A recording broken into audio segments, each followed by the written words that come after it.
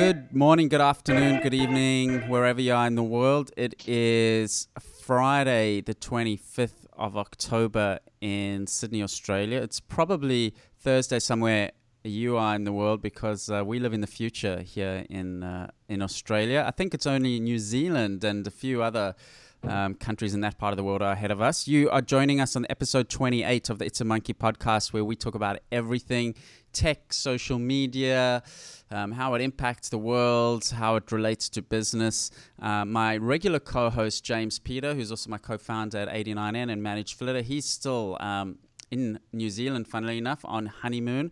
But I've got a very special guest co-host with me live from New York, Manhattan. I have on the end of my Skype line Jeremy Goldman, who's the author of Going Social and also the founder and CEO of Firebrand Group. Sorry, it's been a long week. Jeremy, thank you very much for joining us. Thank you very much. And I kind of like Germany in some ways. It make me stand out a little bit better.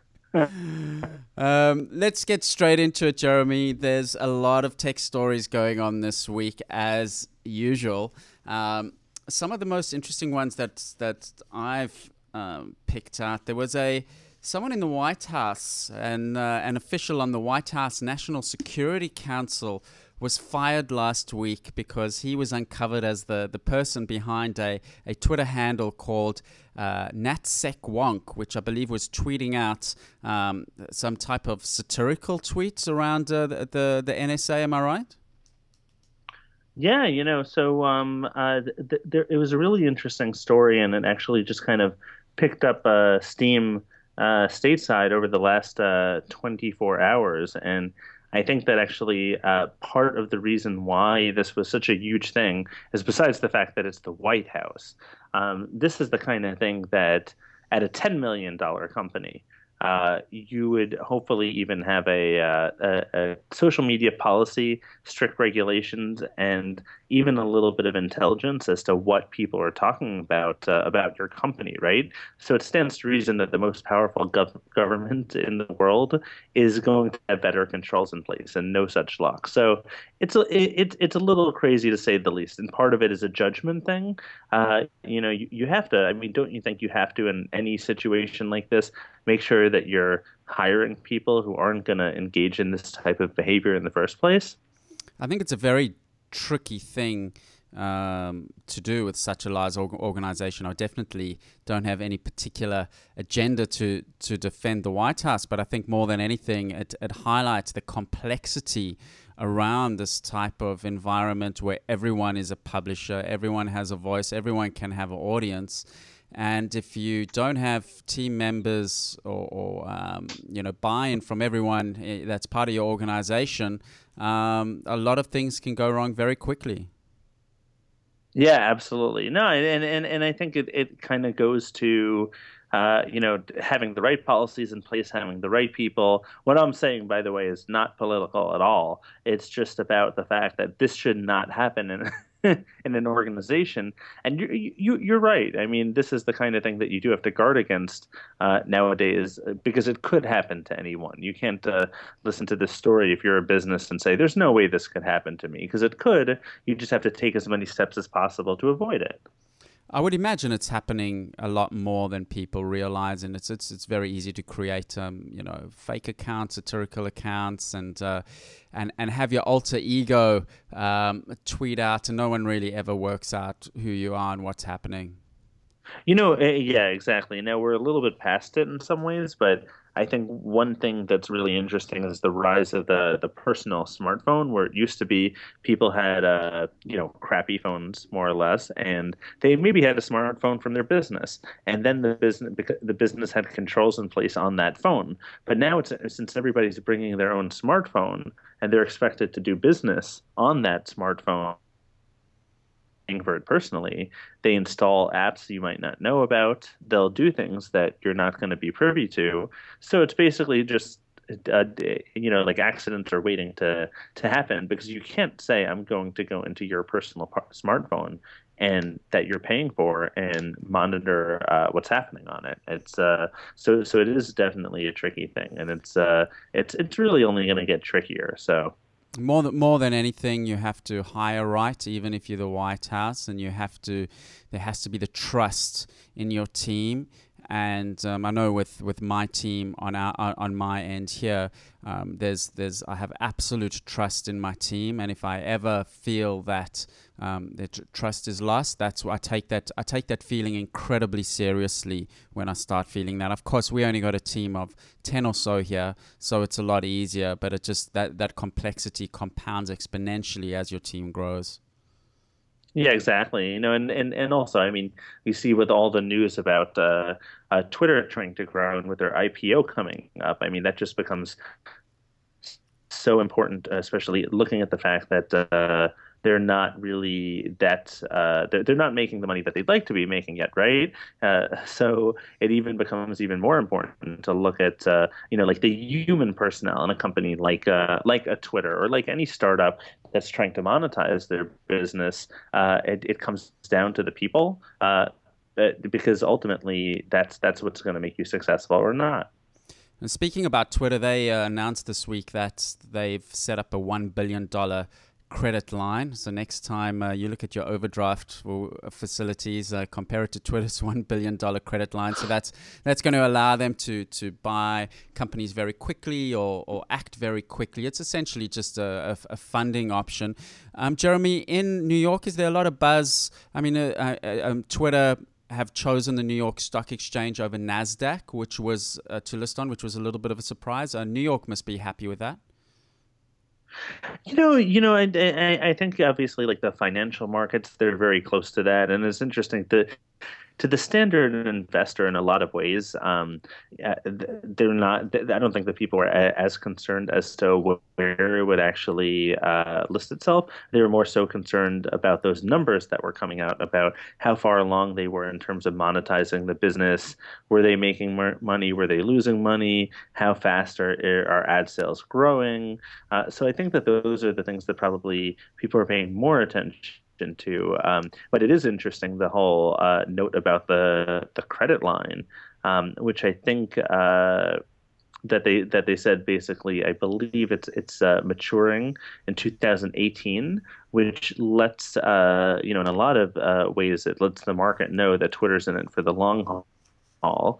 They're not necessarily going to I want to say monetize and destroy their platform just in the name of becoming more profitable in the first year or two. But they do have, and then I think it's probably the right thing for investors to look at. They're looking at it strategically and they're trying to figure out, well, how can they make this business succeed over the long haul and really create a platform that people who don't normally engage on Twitter, will feel comfortable on. What's your view? I mean, have you read the prospectus? Or I would imagine you've at least seen some of the articles summarizing some of the numbers. What's your view on the state of play with the Twitter listing?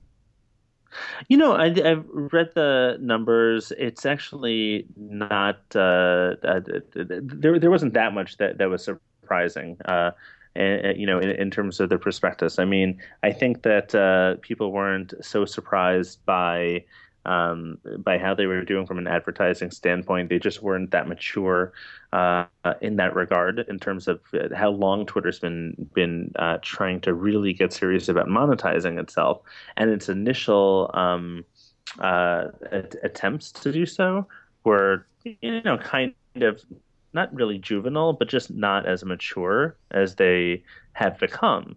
Now you see them really stepping things up in a lot of different ways recently. Introducing new ad products, allowing new types of targeting, custom tools to schedule for paid posts. I believe up to a year in the future. So you can start planning your Thanksgiving and Black Friday shopping in the States. For 2014 now using Twitter ads. So I think that a lot of the surprise will be a lot of the things that people are going to wait and see is what other types of interesting ad products and revenue streams are they going to open up over the next 6 months or so. So are you going to buy some Twitter shares? How bullish on them are you? It's one of those things where you kind of have to, if you've got a football team that you follow, you need to at the very least get some of their merchandise. Yeah, I think that there's a lot there's still a lot of risk in the Twitter stock. I think it can really go either way. I agree with you. I'm you know, it's the team that we backing, and we love it. But looking at the numbers and reading the prospectus, I can see them tweaking a few things with relating to TV and celebrities and sports. And I believe they shut down their music app that they actually was an Australian app. It was a crew in Brisbane that they actually bought an app called We Are Hunted, and they tried to turn it into Twitter Music. And I believe this week they actually shut it down. So yeah, Twitter Music is one of those things that I'm curious kind of what you think about it. But well, first off, I think it's actually not down yet, but they're looking into doing that soon. That's my understanding. I Right. mean, and I actually just did like a quick check on that. But it's one of those things that, to be honest, I mean, I didn't quite get it. I don't. I'm curious about what your thoughts about it were. But I kind of thought, well, listen, there are enough things they're trying to do. They can try to do those perfectly.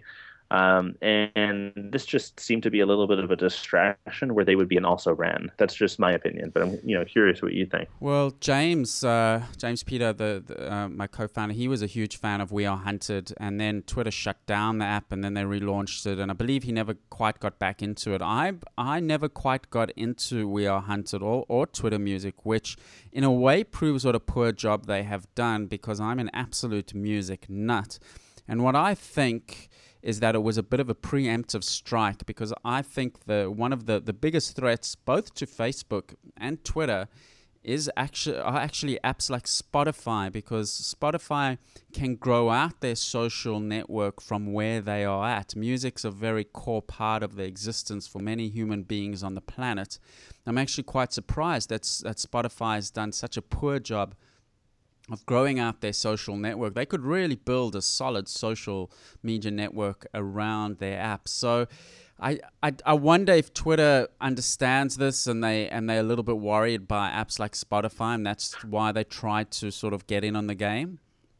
Yeah, it's interesting because I actually would think that, to the point about if Twitter is trying to actually monetize, and if Twitter's trying to actually grow and get people very impressed with the platform and attract international users, then this is something that I actually feel like is a little bit of a distraction from what they're trying to do. So that's just my opinion about it. I totally understand the whole defensive point, but I mean, there are organizations that are much larger than Firebrand, for instance, that I can't necessarily say I'm going to try to take defensive moves against, because it's going to take Firebrand off of its course, right? So that's the way that I look at that, and I definitely see your point.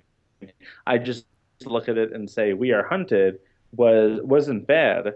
I don't think it was as good as Spotify. So then, if Twitter's going to put resources into a music app, those are resources that it doesn't have to put into something else. So it's kind of one of those things. You do have to find a few finite things and figure out you're going to be good at that.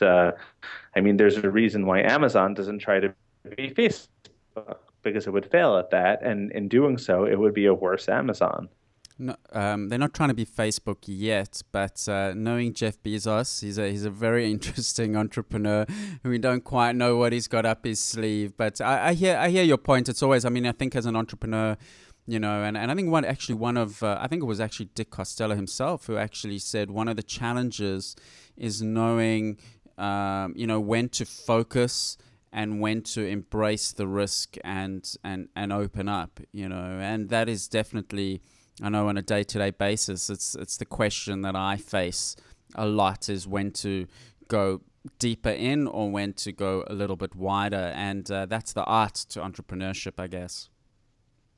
So yeah, depth versus breadth in any endeavor. I mean, I think that's a key to entrepreneurship in general. Agreed. I mean, you have to know when you can actually diversify and do a few other things and do them well that won't take you off of your mission. And then likewise, when doing so is just going to completely mess things up.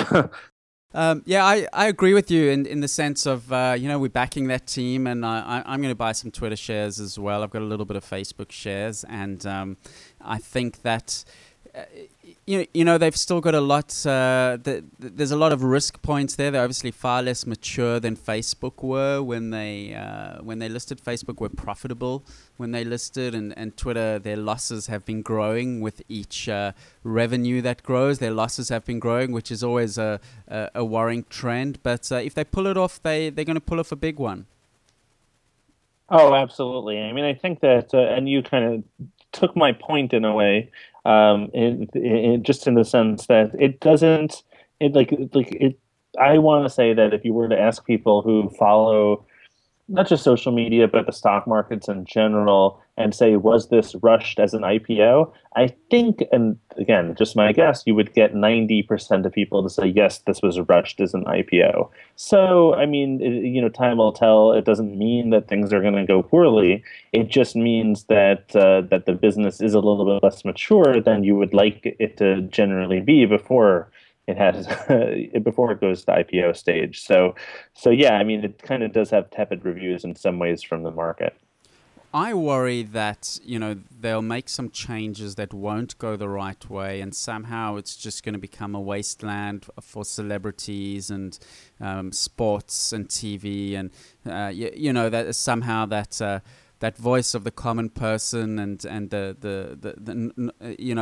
smart but lower profile academic or celebrity somehow is going to get marginalized because somehow the monetization model won't take them into account or have a place for them. Yeah, I think it's obviously something to be concerned about. The reason why I'm not personally so concerned about it is that do you need a lot of hosting infrastructure to make Twitter work? Absolutely, but you're not hosting video files. There are a lot of things that you're not doing. So Twitter can simply decide to stop growing and become an also ran platform but stick around. So, I mean, to me, the worst case scenario for Twitter is that it falls, but it doesn't fall to the extent that even MySpace did, and that it just winds up being in a position where it can never quite combat even like a Facebook or a LinkedIn, particularly in the States, for social supremacy. Worst case scenario, Jeremy and Kevin will chip in and we'll buy it and rescue it and breathe new life into it. What do you say? You know what? In all seriousness, yes, absolutely. In once we save up just a little bit more, there have been a number of different Twitter-related startups built off of the API that have gone bust. Where I was like, you know what? I wish I had a little bit more in the bank account. I would love to have purchased a few and just led them a little further down the line. But yeah, I mean, hey, listen, let's pool our funds and see where it takes us. Great. Talking of Facebook and Twitter, Facebook have been in the press this week for the tricky area of violent videos. They used to allow violent videos, and if it was saying it's promoting non-violence, and then they've been backflipping on their policy and this week. And to be honest, I've actually lost track this week of what their current policy is. Do you know much more about this at all? Yeah, so the whole thing with the violent videos is actually something that they made a relatively quiet decision about a while ago, and then they did change the decision apparently, and then they backpedaled off of it. And this is one of those things that's gotten a lot of attention. I kind of think it's actually in some ways a little bit too much attention, and I'll tell you why. Just because with anything, I mean, with any government, you have the ability to have rules, and then you have courts, and then you make decisions based off of that. And there's an element of common sense, So in the case of some of these beheading videos, then that was where this whole violent content thing basically came about, and there's context with things, right? So basically, a Facebook spokesman said this week, I believe that Facebook was going to take a more holistic look at the whole context around an image and not just, remove any violent video, but remove content that celebrates violence. And I think that they're finding their voice in this regard, but it's not completely inconsistent. It's something that they're trying to find the right amount of latitude. They're big believers in free speech, but I think that they have an ethical underpinning that they're trying to attach to the platform. And I think there's nothing wrong with that. So, but yeah, I mean, I'm curious what you think. Do you think that this is a major misstep, or is this just something that'll blow over pretty quickly? Look, it's a tricky one. I mean, I see my friends on Facebook. I know a while ago there was a whole issue around photos of women breastfeeding, and that breached Facebook's policies. And I don't know if Facebook changed that or not, but I know a lot of my female friends on Facebook were posting around that. This popped up, this whole beheading story popped up yesterday, that someone was saying that Facebook's allowing to show beheading videos. It's tricky. I mean, I can understand from Facebook's point of view, to have a scalable process to manage all of this is very, very hard. Where do you draw the line? It's very challenging. My personal view is that I absolutely abhor violence of any shape, manner, or form. I don't know why Hollywood is fascinated with violence. I'm not quite sure what's behind all of that. But in the Facebook context, it's, these are moral issues that are quite tricky, because I can see instances where a violent video is showing why violence is bad and why we mustn't let this happen, and why it's important to have a healthy, stable society, etc., or whatever the reason is. I almost think, just thinking out aloud though, Jeremy, I almost think that Facebook needs some sort of council of elders, for lack of a better word, some independent or quasi-independent group that can set policy around this, and perhaps even make some type of judgments around, content pieces. Yeah, well, I'll tell you, I think that let's keep in mind that the vast majority of content is non-controversial, and it's just very clear as to whether or not it should be up or shouldn't be up. Um, I mean, I like the idea of the elders, and I think so many different companies and platforms could definitely benefit from that. Maybe if we had one centralized group that every social platform could go to for advice, that'd be not a bad way to go. I mean, in my opinion, if you get the right people in, and I think that governments could probably definitely benefit as well, but that's a whole nother issue. But yeah, I mean, I think that the key thing is here, is to be able to give the user a little bit of insight as to why something was taken down and why something else was left up, right? I mean, you have to let people know a little bit more about the process and explain your thinking. And if you do that, then people will cut you a lot of slack if you accidentally take down the wrong thing. The key thing is just basically transparency with this, and so that nobody basically gets upset and makes a stink if they've clearly violated the rules. Of course, there's jurisdiction issues around this as well.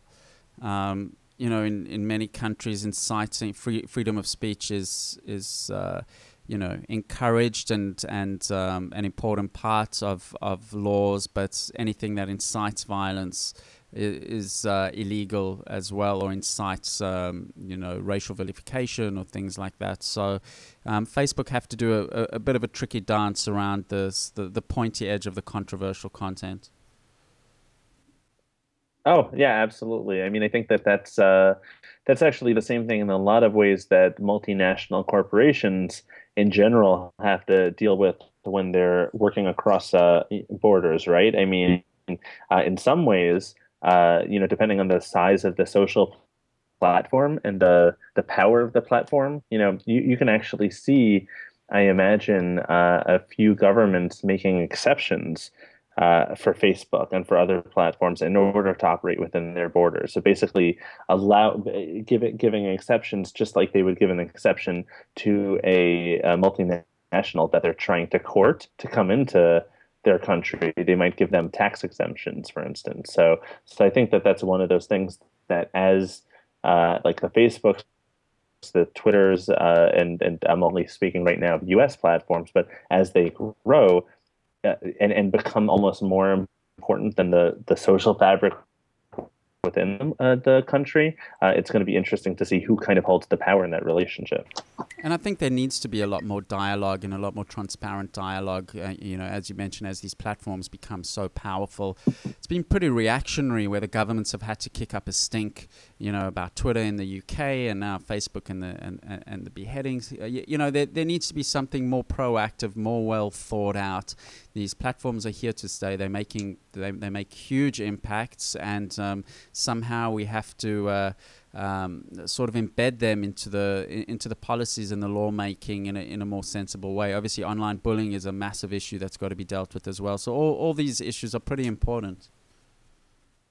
Oh my gosh, it's really important, and it's not going away. And if you look at borders and how important borders were when you and I were born, right? So look at them 20 years ago, then 10 years ago, and now, and just trying to imagine where this is going, is that borders are becoming an asterisk. They're becoming something that's kind of important to note, off to the side. Like, by the way, remember, I just crossed over from the US to Canada. Or, oh, by the way, I'm going to be operating out of Germany tomorrow. But uh, they become something that's important to note, but not something that defines our lives. And more, we're defined by these things that, like you and I, for instance, like our conversation right now is borderless. I mean, Facebook is borderless, and so on. So I think that it's going to be something that countries are going to have to deal with, just like you're going to have, this is a little bit of an extreme analogy, but if you can't get access to basic services in a country, you tend to have rebellion. And more access to a platform like Facebook is going to be seen as one of those basic needs. Whether or not it should be, that's a whole another matter. But this is how people are going to start to be thinking, and countries have to be adapting to this. One of our developers is from Iran, and Iran's got a pretty the government has a pretty stringent attitude towards the internet, and they block all sorts of services. And he says that everyone in that country is an expert in VPNs. So people work out a way. He says even if you meet a cab driver, he'll understand more about VPNs than your average person in Australia or America. So people will find a way to use these platforms and these services, and the utility is so significant, and it becomes so fundamental in our lives. So I agree. Speaking of content, there's an interesting service called Outbrain, Jeremy, that has been sort of rising up on the radar over time. And I see yesterday that they've raised $35 million, and they're even thinking about doing an IPO. Do you know much about Outbrain and why they are being so successful and what they do? Yeah, I mean, this is actually like one of the key things that we've seen over the last few years is you have to be the platform, okay? And I'll tell you what I mean by that. I think that Facebook has become a platform when we talk about it that everybody goes to, right? But that's like 5 years ago. Then it became the platform that's embedded into everything you do, so that you see your Facebook activity and related stories and how many of your friends have liked or shared a particular story. You see that all over the internet, right? And that's kind of why Outbrain is so important. Is it's a content recommendation service, but it's been installed on all these different sites. I think that they it's in the hundreds of thousands, or about 100,000, and it has all these different key premium publishers that it has deals with, right? So part of the key thing is that if you want your content to be seen on the social web, Outbrain, chances are, has a very good chance of being involved in that relationship. So I think it really makes a lot of sense that Outbrain is having this degree of success. I mean, what do you think about it? I kind of feel that that they've just had consistent growth, and that they, you know, like IPO can't be far away. They've raised a lot of money. They've got a lot of great momentum behind them. Look, to be honest, I don't know all that much about Outbrain, and if someone's listening and probably hasn't heard of them but might have used them, Outbrain articles appear at the bottom of even CNN stories or a lot of big media companies at the bottom. There's some recommended content, but content from other sites that so related to your semi-related to your story based on your own. Do they look at your social graph, or do they look at your cookies, or how do they base those recommendations on? Do you have any insight into that? Yeah. So I mean, part of the whole entire thing with the Outbrain is that it's tied to content recommendations largely from what you're reading right now. So it's basically tied into semantically, the content of the article. That's one of the key things. But the important thing is that the company is being funded because they can include sponsored content. Just like Google can have a sponsored search result, they throw sponsored content in there in addition to all of these other relevant organic pieces of content that they throw in there. And the key thing is if you ever first off, I'd say that anybody listening, there's a very good chance if you don't think you've seen Outbrain content, chances are you have, because it's branded in accordance with the site that you're on right now. And so there's that. And then I think also the thing that's great about them is the relevancy, is that if you ever read a content recommendation from Outbrain, they tend to be very on the nose. It tends to be something that you look at and you're immediately like, oh yeah, this is going to add value, and you click through. And that provides value to both ends, to the referral and to the referee. So if CNN are using Outbrain and I'm reading a story about, I don't know, Twitter's IPO on CNN, and at the bottom it gives recommended stories from Outbrain, perhaps relating to other IPOs or tech stories. What does Twitter gain from having those recommended links? Sorry, not Twitter. What does CNN gain by having those recommended stories? Just a better user experience for me, or do they get cost per clicks back trickling back to them? Yeah, I mean, one of the key things with it is that you can actually keep, like to the points that you mentioned, those are really good points. But there's also a lot of things that you can get, like within CNN, even for instance. So taking CNN in particular, they have from around the web and more from CNN, and both of those are powered, by Outbrain. So because of that, it's not just about sending people obviously away, and CNN can monetize that to an extent. It's about the stickiness of the site. So instead of CNN just organically saying, well, you know what, there's one article, and now we're going to have to figure out who is going to be interested in reading what afterwards. Outbrain, puts their algorithm to work and then figures out based off of click through. They figure out what are the most relevant articles in order to put underneath there, right? So CNN doesn't have to hire anybody to figure out what are the recommendations to keep people on site. And also Outbrain has data to prove that their technology is able to keep people on site. So it's not just about off site. It really is for some of these premium guys, the ability to keep people on site so that then they can monetize that and serve up more ads, relevant to their target audience. And if I'm a publisher, I can publish on Outbrain and pay money to have a promoted story that will push through to platforms that have signed up to Outbrain. Yep, exactly. So I think that it's one of those things where it's very easy to be able to prove that you're adding value or not if you're outpraying. And I think, by the way, that kind of ties into our conversation about Twitter before, is that you have to be able to, if you're selling a service, I mean, and we know this, based off of our backgrounds, but you have to be able to show that there was some value, that you're generating for that. So if you can just pull something around and say, listen, this is what we generated for you, that's a great place to be if you're a service provider. And if you can't do that, maybe you should be working in a different field, right?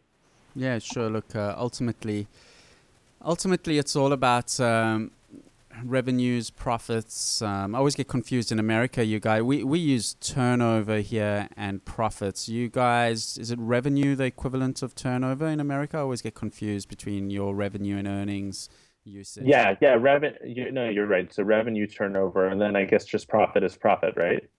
Do you guys not call profit earnings? I mean, we call profit, but maybe it's, no, I mean, I've seen people refer to different words in different ways. I mean, I actually, talking about percent growth with people, that's all another issue. You can get into long arguments with people how to even, but this isn't the financial podcast, so I'll leave that off to the side.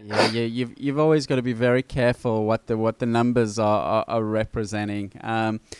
Jeremy, let's take a small break, and when we come back, I want to talk to you about your book, Going Social, what's all that about, and Firebrand Group. You're based in New York, so you no doubt doing some interesting work with some interesting companies. I'd like to hear about what are the trends and where people are getting all their exciting ROI. So let's take a short break, and we'll be back with Jeremy Goldman from Firebrand Group in a couple of minutes. The It's a Monkey podcast is brought to you by ManageFlitter. With ManageFlitter, you can easily find out who isn't following you back. Find new people to follow, track keywords on Twitter, and schedule tweets for the most appropriate times. Tweet code MONKEY2 at ManageFlitter to receive a 1-month free budgie account. You're back with Kevin Garber on the It's a Monkey podcast, episode number 28, Friday, the 25th of October, 2013. We're nearly into the second last month of the year. Crazy, scary. I don't like how time speeds up as you get older. But anyway, we haven't developed an app to slow it down yet, but maybe one day. My special guests this podcast is Jeremy Goldman, who's the author of Going Social and founder and CEO of Firebrand Group in New York City. Jeremy, tell us a little bit about your book, Going Social. Yeah, no, absolutely. So Going Social, I wrote from my years' experience managing social media and e-commerce, particularly within the beauty industry.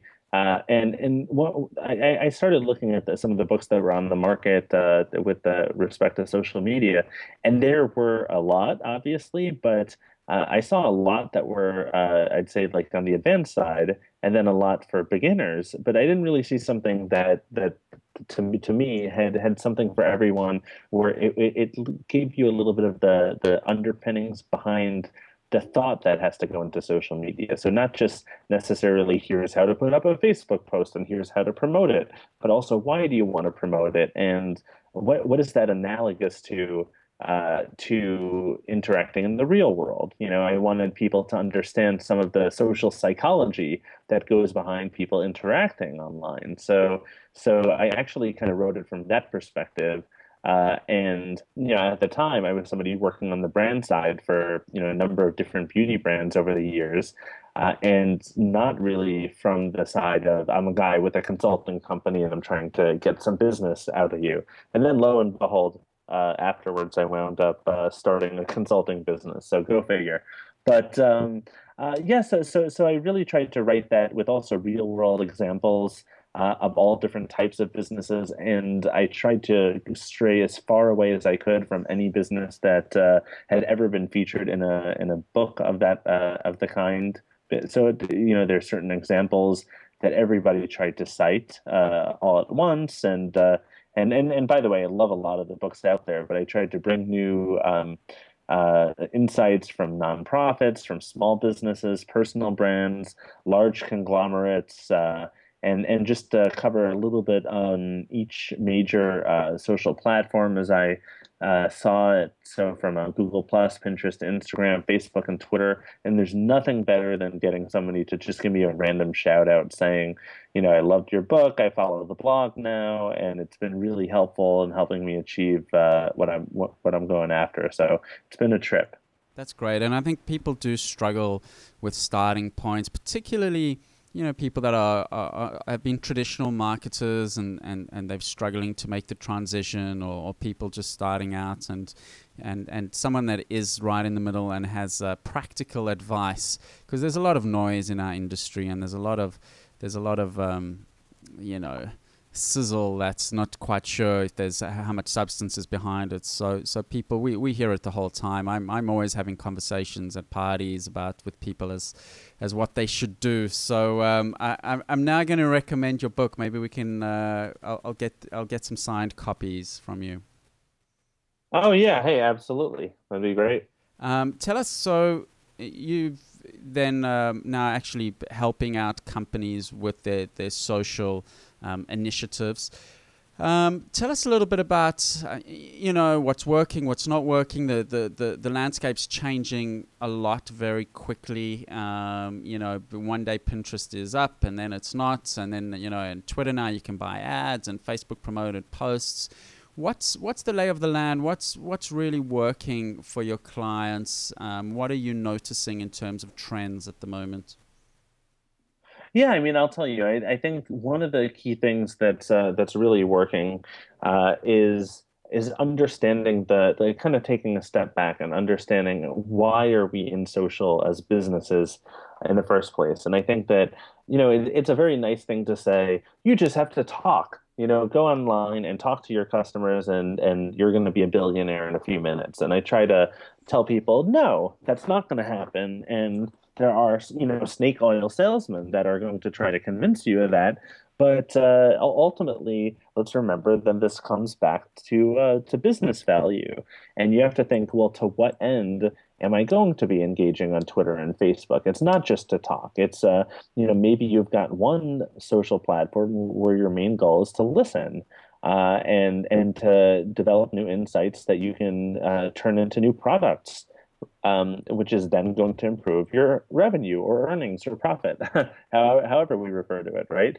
And that's one key thing that I think that people have to always be looking at is what is the business value that's going to be yielded by whatever social platform, whatever social campaign they're trying to run.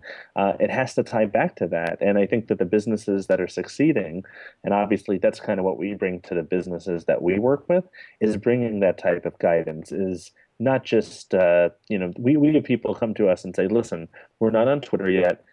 We have no time to tweet. Here's our account. Just go tweet. And we just nicely say, no, that's not what we do, because we want to take a strategic stance on it and figure out what type of business value is this going to yield. And it really has to go back to that. Do you think every business needs to go hard on social? I mean, do you feel that it has reached a point where you necessarily will be left behind unless you're going pretty hard on social? Obviously, when you're going to say it's hard to say that every business should have anything. I mean, there are businesses that can probably operate without a phone. There are just not that many of them, right? So I think that that's kind of the same principle here, is that you have to be looking at it from that perspective and saying most businesses can benefit from social. I have companies who come to me who are B2B, and just because they're business to business, they say, well, social is not for me because businesses aren't on social. It's just people. I'm like, that's not true. You're a business and you're on social. So why would you not think that there aren't other businesses to connect with online? If anything, it's better if you're a B2B business, because you're not focusing on the numbers. You're not trying to get 30,000 followers. You're trying to get 30 of the proper followers. So I think that that's kind of one key thing that definitely has to be addressed. There is yes, you should probably be on social, but it can mean something different to you. You don't necessarily have to be doing the same thing on social that everybody else is. Jeremy, we need more than LinkedIn, though. This is a bugbear of mine. I don't mean to pick on LinkedIn. I use it, but in the business, in the B2B, and in that whole enterprise space, social space, we need more than LinkedIn. I'm not quite sure what it is, but when I'm in the shower, I'm brainstorming something that breathes more life into enterprise social than LinkedIn does. Yeah. I mean, I think that LinkedIn is definitely, and part of it might actually be the market penetration where you are, versus in the States, because I think that, obviously it's very, very popular, obviously over in the States. There are, what I would say is actually, the business value. You do raise a pretty good point in that the business value for creating a $5 million deal, that's so important that somebody would potentially sign up for five different social networks from a professional standpoint. It doesn't all have to be LinkedIn. I think the problem is that for most people, they'd say LinkedIn is doing a great job at innovating and creating new features that are relevant on an ongoing basis, that there's just no way for somebody else to catch up and create a meaningful niche. So I think in the consumer market, with Facebook, it does become a lot harder to compete. And that's why you see probably a lot of platforms like Path say, you know what, we're going to be something else because we can't be Facebook. And those are probably the ones that are going to succeed over on that side. I always feel, though, in terms of products, I'm more of a product guy, not really a consulting sort of strategic guy. And from a product perspective, I always get frustrated if people are just indifferent to products. To me, if you're not passionate and you don't really almost look forward to logging into that product, as a product person, you've almost failed. And LinkedIn, for all the utility that they provide, and people say, yeah, it's really useful to connect, to do biz dev, to recruit, but do they get that little buzz inside them just as you're about to log in? And I don't know anyone that does. I don't. And that leaves me thinking that there's some value that's been left on the table. It's interesting. I see what you mean about that. I think that part of it is also, and this as a product guy, a little bit of a life cycle question. I mean, it all depends where you are in the life cycle. I mean, I don't get excited about drinking water for the most part anymore, but I will purchase the bottled water. I don't think twice about it. And sometimes that can be a good thing, is it's become so ubiquitous and such an underpinning in your life.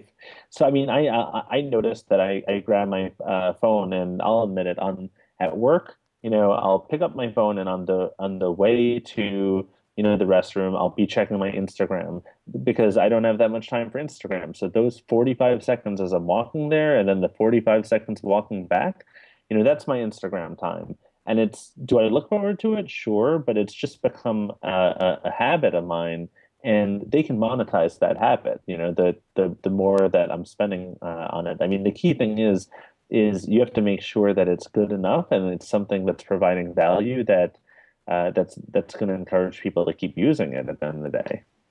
Yeah, I agree. There is that novelty value does wear off eventually. I think I've always just had a bit of an issue with LinkedIn's UI. There's something that's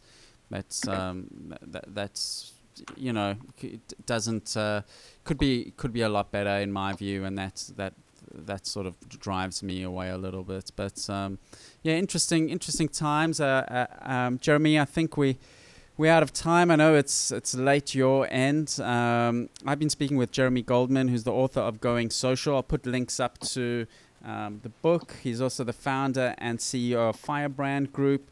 Jeremy is on all the social media networks, I would imagine. Are you on all of them?